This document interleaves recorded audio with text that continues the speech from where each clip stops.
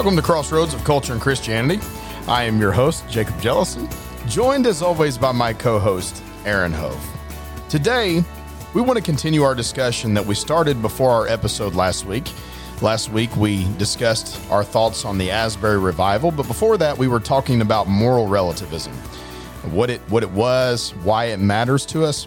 This week, we want to take some time and kind of go a little further on that topic and discuss, do people that claim to be moral relativists really live that way? And even further than that, can it be lived out in its purest form? There are people that claim moral relativism. They claim that morals are only relative to the situation or to themselves. And we want to kind of examine that thought process and examine those claims and see if they're really even able to be lived out in their purest form. It doesn't seem like that is the case, but we want to dive into that and talk about that for a few minutes today. One thing I would say, Brother Jellison, about the idea of moral relativism being able to be lived out in its purest form, the very view and idea that morals are somehow relative to one's tastes and preferences, the very idea that that is the case, that in and of itself is a moral view, and even we might say a view about morality. And so Right. The very approach that says, well, morals are relative to the individual, at least says that that truth about morals is not relative to the individual. So there's still something about morality. And again, if that view itself were relative to the individual, then we'd have a confused mess of, well, moral relativism, and then absolutism could be true, and you'd have all kinds of things that would be true and not true at the same time and be contradictory. Right. And so that very view, Yeah. even while it tries to say morals themselves are relative to the individual, your moral truth may be different from my moral truth, it's still, in its self-proclamation, it still claims that there's something about morals, about morality, that's true for everybody across the board. And that is this, that morals and morality, it's relative. And so you still got something objective here tied to morality. But nonetheless, that's beyond the scope of this conversation, because we're focusing on the impracticality and maybe the impossibility of living like a moral relativist. For instance, I'll just throw this one out there. Here's an example of how almost impossible it is to live as a moral relativist purely. And that is this: anytime someone is done wrong, they always, it seems, respond in a way that reveals some type of absolutist mentality about right and wrong. It's when they themselves are wronged. You know, when there's no wrongdoing done toward them, it's easy to throw things out there. I'm a moral relativist. Moral truths, it just depends on who you are, your preferences, your tastes. But let them be wronged in some way, and all of a sudden, they betray their truest feelings and thoughts about morality when they start saying things like, they shouldn't have done that. You can't do that to me. That's not right. They betray their deeper sense that morality really isn't relative. They've been done genuinely wrong, and the individual who did this to them genuinely wrongly has committed some moral wrong or misdeed. And so they betray this inner view the real view that they have about morality. And that is that it does seem to be binding upon everybody in an objective sense. Yeah. So would you say too, this is in a nutshell what you're saying, but as far as moral relativism goes, basically what moral relativism does is it just kind of gives you the ability to dictate what you think is right and wrong and how you conduct yourself, but it does not dictate, or doesn't allow you to dictate, I should say, what is done to you. Would that be a fair way to put that? Yes, I think so. I mean, moral relativism, it's the idea that each person has their own moral truth. So I could have my moral truth about how my behavior ought to be. But if you have your moral truth about how your behavior ought to be, and then we're persons who interact with each other, if moral relativism is true, I don't get to ever look at you and say, how dare you do that? Exactly. So I never would get to actually impose my moral views on you. And when the moral relativist is wronged and says, how dare you do that? And critiques and judges you for how you dealt with them, they betray more of an absolutist approach to morality. The idea that there's actually objective right and wrong, and it matters how all of us behave, and there's a standard beyond us. And you have somehow fallen short of that standard in how you've dealt with them. Yeah, and that's the problem too, is because at this point, now if you have two people that are claiming to be moral relativists, so they basically are sovereign over their own lives and choices and things like that. Well, now you have like you said, a contradiction, or you have basically a clash of two systems of values. So my system of values may not mirror yours. And so because there is no set standard that is higher than either one of those, there's no hierarchy of values or a set of a standard by which to measure those that's higher than just you and I, then now there's really no way to settle those conflicts either. Right. And that's why we're talking on the individual level right now. But that's why, for instance, in I think our last episode, we talked about this topic. We mentioned even the case in the legal historical perspective where they had to deal with Nazi Germany and deal with war crimes and things of that nature.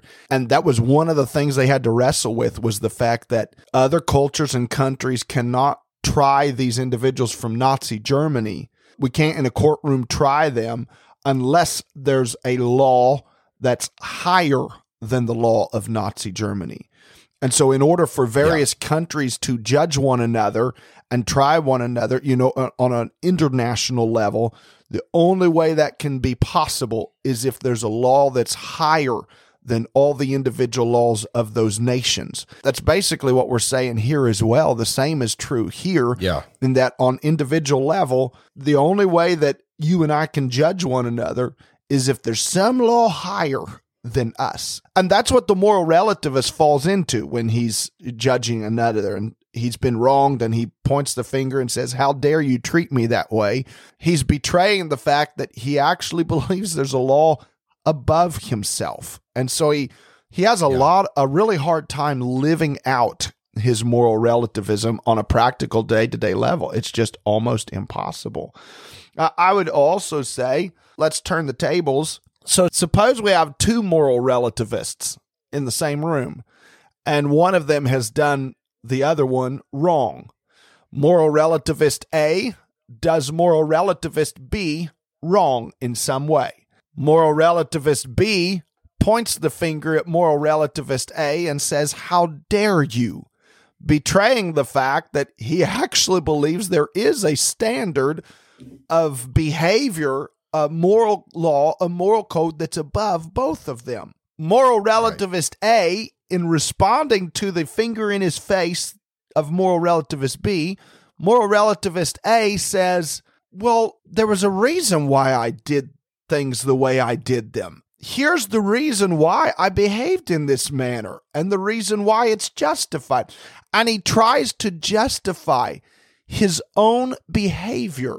If you listen around to conversations, anytime I have yet to see this happen anyway, but anytime someone is accused of wrong behavior, they almost never respond like a moral relativist. If they were a true moral relativist at heart and they were accused of wrong behavior, their response ought to be something like a shrug of the shoulders and just kind of, that's their attitude, because their moral truth, maybe they lived in line with their moral truth and nobody else's moral truth really affects theirs. And so whenever moral relativist B pointed the finger and said, how dare you? Moral relativist A, instead of shrugging his shoulders and saying, so what? Instead, he often begins to give a reason why he behaved the way he did and why it was proper for him to behave that way. And so on both sides of the equation, whether you're the one done wrong or whether you're the one who's been accused of wrongdoing, humans across the board, we tend to act as though, whether we're accusing, we're acting as though there's actually a higher objective moral law, or whether we try to justify our behavior and show how, see, it really wasn't wrong. It was actually okay, and it was justified. In either case, we're showing and betraying this idea that somehow there's a standard, a moral standard that's above both of us right now. And so again, in our day-to-day living and interacting with each other, it's nearly impossible to live like a moral relativist. Right. And I think that point that you just made kind of leads us into our next point about why it's impossible to live like a moral relativist, in the sense that when someone is accused of wrongdoing, they must offer a reason why it's acceptable and proper for them to say that they've been done wrong, or they offer a reason why it's acceptable and proper for them to commit whatever action they carried out. Either way, so if you are claiming that you've been done wrong, then you have to offer an explanation or a reason as to why that you've been done wrong. Or on the flip side of that, if you carried out an action that might be considered wrong, you have to be able to justify it in some way. And so in that sense, if you feel like you have been, I'll go from this angle. If I feel like, as a moral relativist, if I feel like you have done me wrong, well, then I have to be able to offer something more than just, well, because I just feel that way. That really doesn't settle anything. I have to be able to offer a reason as to why that I have been done wrong, or why what you have done is something wrong. And that's where the moral relativist really doesn't have a leg to stand on, because there is no reasoning behind that other than just mere claims of feeling or emotivism or something along those lines. Right. Another area we could look at to see how almost impossible it is to live like a moral relativist would be the political sphere. And when you go into the political realm, look at politics of today, you don't have to look very far to realize, and it really doesn't matter what level you want to look at, whether you want to look at politicians themselves and how they interact with one another, or whether you want to look at people on the street level who are supporting, advocating for certain political perspectives, or even voting politicians into office. Really doesn't matter what level you look at. When it comes to politics, when's the last time you heard Democrats and Republicans disagreeing on some particular political position and both sides just kind of shrugged their shoulder, or even one side shrugged their shoulders and just said, that's your political truth. That's fine for you all, but this is our political truth. We don't do that. There's stout disagreement from both sides. And we argue and we debate and we try to pass bills and we try to make it go the way we think it ought to be. And there's none of this just shrugging the shoulders and saying, that's y'all's moral truth. This is ours. If moral relativism, if it's really true that morals are relative to personal tastes and preferences, then when it comes to the political realm, why don't we ever, in discussions, and we could, name even some of the discussions where there's disagreements in the political spectrum. Let's talk about gun rights. Let's talk about gun laws and tightening down on those laws. You never hear from either side. You never hear something like them just shrugging the shoulders and saying, oh, well, that's fine for you, and this will be fine for us. Both sides are trying to make it, the way they see it, how they think it ought to be, make it that way across the board. Whether it's tightening down on gun laws or whether it's protecting and defending gun rights, whatever it is, both sides act like when it comes to what's right and wrong, this thing is objective. It's above all of us. It should apply to all of us. And in the political spectrum, we don't act like morals are relative to personal preference or taste. Well, you can do the same thing with abortion laws, pro-life pushes in the political spectrum. It's the same way. If you want to look at marriage and those that would push for homosexual rights, those that would push for, marriage being defined as between one man, one woman.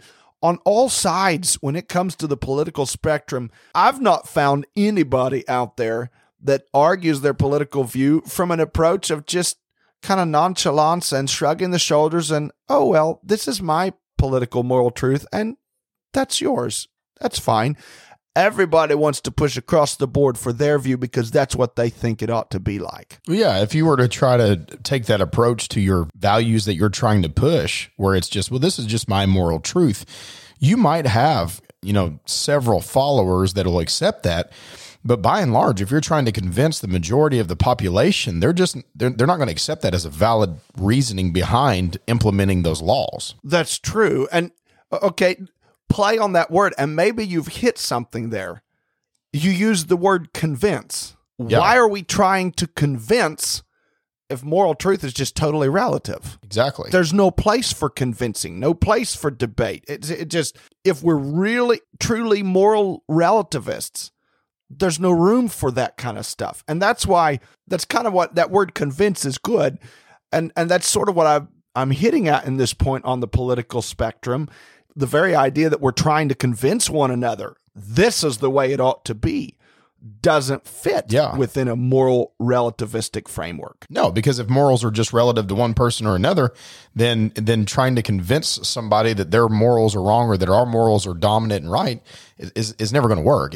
It doesn't fit that worldview. Right. And even if you were to say, and you can extend it out whether from the individual level to, the community level. One community couldn't look at another community and say, no, you can't do it that way, or one state look at another state and say, you can't do it that way. And yet we do this all the time in the political spectrum. We just do. That's right. Another thing, and you mentioned this to me right before we came on, Brother Jellison, but that's this. We live like there are these universal objective values that they just are there. They're objective, universal values. And I think the one you mentioned was the idea of the value of persons. Well, with the idea that there's a value upon persons, there's some sense in which that goes against the grain of moral relativism. Because all of a sudden, if humans are objectively, universally valuable, if that's a truth, that's a moral truth. And if we live as though that's the truth, we betray a moral relativistic framework. We go against that. And everybody, it seems, lives in their day-to-day life as though somehow that is true. That human beings actually have great value. We may be wrong in some of our applications of it because we don't all apply it the same way. But nonetheless, there's this common conception that human beings have value. And the moment you, even if it's not to the individual that points the finger, like we said in our illustration of moral relativist A and moral relativist B, even if it's not them individually being wronged, the moment you or I do something to another human being or say something demeaning or derogatory to another human being, all of a sudden everybody bristles and points the finger and how dare you? How could you say that to them? How could you treat them that way? Right. And we betray this idea that there is somehow an objective, universal value about human beings. And another one I'd suggest is the idea of freedom. And we could throw in several different things here. But there's a common idea that freedom is somehow universally, objectively valuable. It's not just one individual's truth. Well, this is my reality. This is my moral truth. Freedom is valuable. From all sides, we argue on the importance of freedom. Yeah. We could talk about, and I'll just mention this as one illustration, on the abortion issue that we talked about not too terribly long ago. Both sides are going to argue that freedom's important. Those on the pro-life side are going to argue that the right to life of the unborn is important, and we cannot cross over and do away with the right to life that the unborn have. And there's something to the idea of freedom being important that plays into that argument. By the same token, those on the other side are going to argue things like, well, how dare you tell me what I can or can't do with my body? And they betray the idea that somehow freedom is really, really important. Now, granted, again, we're not applying it the same way, and there are other details in that discussion that need to be played out and come to a better understanding of. And we probably, in a broader discussion, would need to do things like define what exactly is freedom and delineate the purpose of freedom. What is the purpose of it? We'd need to lay out some of those kind of things. But nonetheless, both sides are admitting freedom is somehow universally, objectively valuable. And they betray the idea, they go against the idea that moral relativism is true, that they do not live as though it's true. Yeah, that's true. That was one of the points, just to kind of further what you were saying earlier about us living as if people have value. One of the points, I was listening to a professor talk, and he made this point, and I thought it was good, but he said, we live as though we have value. Nobody devalues themselves or treats themselves as if they have no value at all. I mean, there may be some exceptions to that, obviously, but for the most part, that's just generally not the case. Not only that, but we treat other people like they have value. If you didn't, then you'd be lying to them, cheating on them. I mean, there are several different things. And in turn, you're going to be hated. Well, he made that point. And my thought process is, if those things are just relative, why would people hate you for that? But they do. They would hate you if you were, it's in our society, even among people that are moral relativists, if you get a reputation as being a cheat or a liar or somebody that's dishonest in their business dealings or things like that, even the moral relativists are going to avoid you because they recognize that there is something negative about that reputation. They don't want to be done that way. Well, why? Why does it matter if that's the case? If morals are just relative, then why does it matter if I'm known as a liar or a cheat? That's my way of doing things. Those are my values that I want to adhere to. So why does it matter to you? Well, they're going to despise those type of people. They're going to avoid those type of people. And it's obvious the reason why is because there's something just seemingly, at least objectively, wrong with being known as those kinds of things. Right. It doesn't work. It doesn't work as a way of living our lives. And that brings us back to where we were last time we had this discussion. And I think one of the points we made was the fact that the Bible, nowhere in Scripture does it take a moral relativistic view and approach. Go to Exodus in the law and read thou shalt not. Go to Matthew 5 and read how Christ expects his disciples to live. Go to Galatians 5 and read how those who have been born of the Spirit, those who have the fruits of the Spirit and are walking in the Spirit, read how they're expected to live. Over and over, the Bible tells us how to live. And if moral relativism isn't true, and there's a law above you and me, I need to find that law and that standard. It's found in the Word of God. That's why it's so important to know what this Word says. Not just know, but embrace it in our lifestyle. When this book tells me how I ought to speak, I want my words to be shaped by what this book tells me. When it tells me how I ought to treat my fellow man, I want to embrace that and live it out. When it tells me how I ought to dress in my clothing and how I ought to live in my behavior and conduct in the world, I want to embrace it with all of my heart and live exactly what this book teaches, because that's going to affect how the author of this book views me in my life. Thank you so much for listening. If you would, leave us a comment on whatever platform you're listening to this podcast on. It really helps us get the word out there. Leave us a rating. If you'd like to reach us, you can contact us at askthecrossroads@gmail.com. Thank you so much for listening. We'll see you next time.